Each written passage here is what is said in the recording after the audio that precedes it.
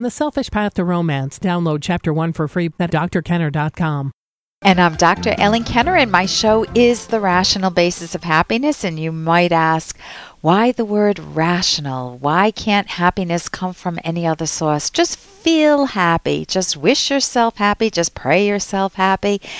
Well, you can try all those things, and my guess is that you will be conflicted and unsatisfied because happiness is reality-based. It's an emotion that stems from you're using your mind clearly, you're using your mind well.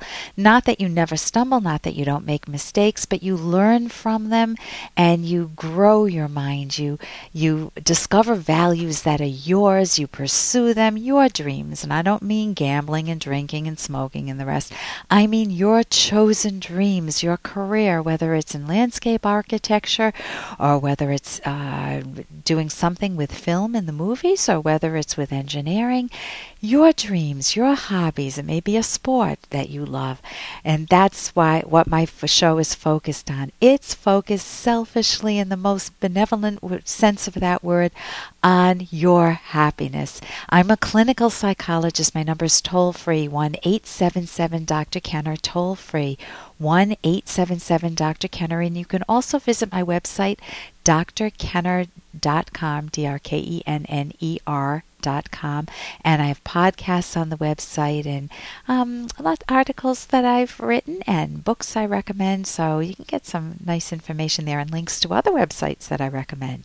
Now, does this sound like you or someone you know? You're just sitting there tearing your hair out and you're saying, oh my God, I've got my kids to take care of, I've got my parents, they're aging, and I've got to tend to their needs, take them to the doctors. I'm trying to go to night school and I'm working part-time also, and I am on overload. I am flooded. There's too much in my life. Now, in your particular life, you may not have all those particular details, but you may feel like you are on emotional and mental overload. Too much. Your to-do list is so swimming, or maybe you don't even have a to-do list, and you don't know how to manage your mind. You just feel like it's a no-win situation. You try to plug the hole in one dam and you get a hole in another dam.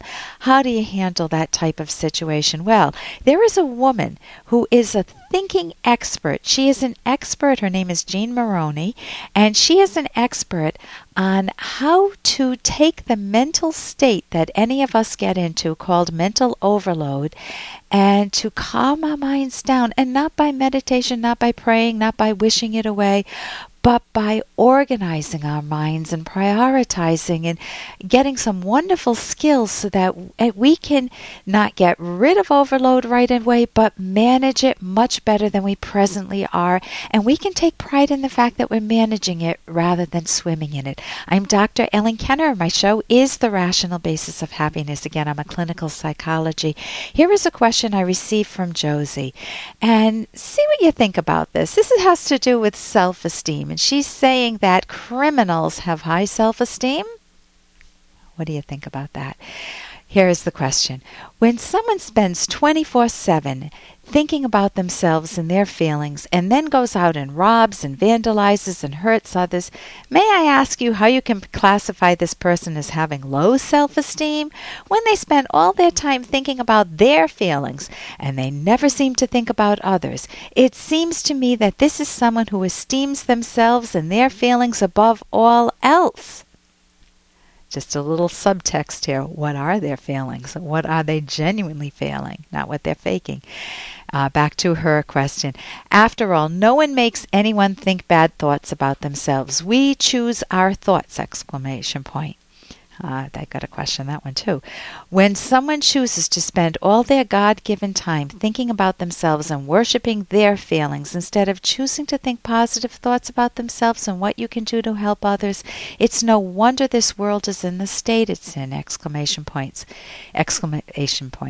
Thank you for your time and for taking my question. Sincerely, Josie. Josie, when you think of a criminal, would you like to change minds with a criminal so that you can have the high self-esteem that you think the criminal has? I don't think you or I would in a heartbeat change minds with someone who's vandalized, broken windows and slashed tires on cars and maybe bound and gagged people or held a gun to their head? Would you want to be that person? And would you think that you would get higher self-esteem from thinking about how to connive people all day long, how to manipulate, how to steal, how to pull your next job? I don't think so. Instead, there is another word that we use. Those people are very different from Thomas Edison, the Thomas Edisons of the world, the creators of the world. Those people live in self-contempt. If they're focused on the feelings all the time, it's how can I con others? Underneath those feelings, though, they have a hideous baggage of earned feelings. And the feelings are anxiety and fear and self-contempt, worried about being found out, always having to lie and continue telling lies. They never can tell the truth because they've just woven a web of lies. So instead of the criminal having high self-esteem, the criminal has a self-made, earned hell for life because they can never look in a psychological mirror. If they were accurately to evaluate themselves, they would hate themselves. They would go insane. So they always have to fake that they're better than they are. That's what you're seeing. All of that grandiosity, all of that looking like they're in control, is they don't know how to run their own minds. They've run their own minds into the ground, and they've earned the self-contempt. So they do have a prison sentence. They're always running from themselves in life. Self-esteem is yourself is your mind, and self-esteem is your valuing your mind.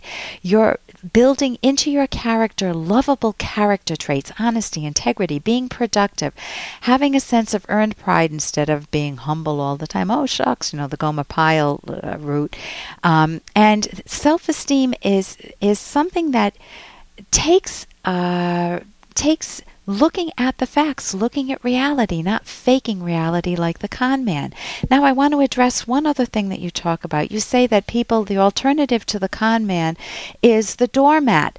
We've all heard people who say, I've spent my whole life doing for my kids, my husband, my parents, and there's no me anymore, and I'm so angry, I'm so bitter.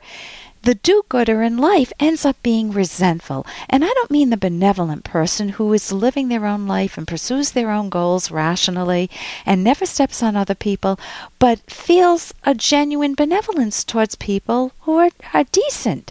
And those people are the genuine wonderful people. They form good relationships, they make good friends, but the do-gooder who sacrifices himself for other people's only builds resentment. And there is a word for that. It's altruism. The moral code of altruism tells you that the standard of the good is not yourself, but giving up yourself.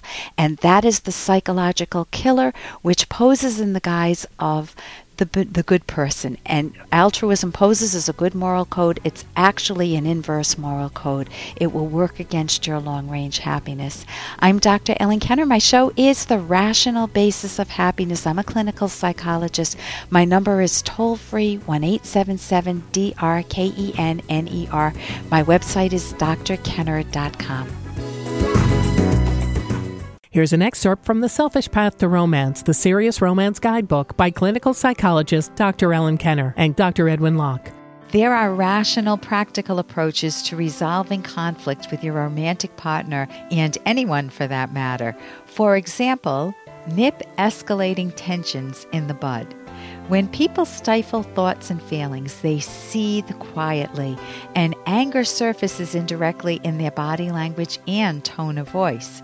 People who have stored up a lot of hurt and frustration may suddenly let loose fairly aggressively, using flawed communication methods. Some individuals manage to stifle their feelings for a lifetime, and they become seriously depressed. They never give themselves a voice, and they betray their deepest desires. You can download Chapter 1 for free by going to drkenner.com. And you can buy The Selfish Path to Romance at amazon.com.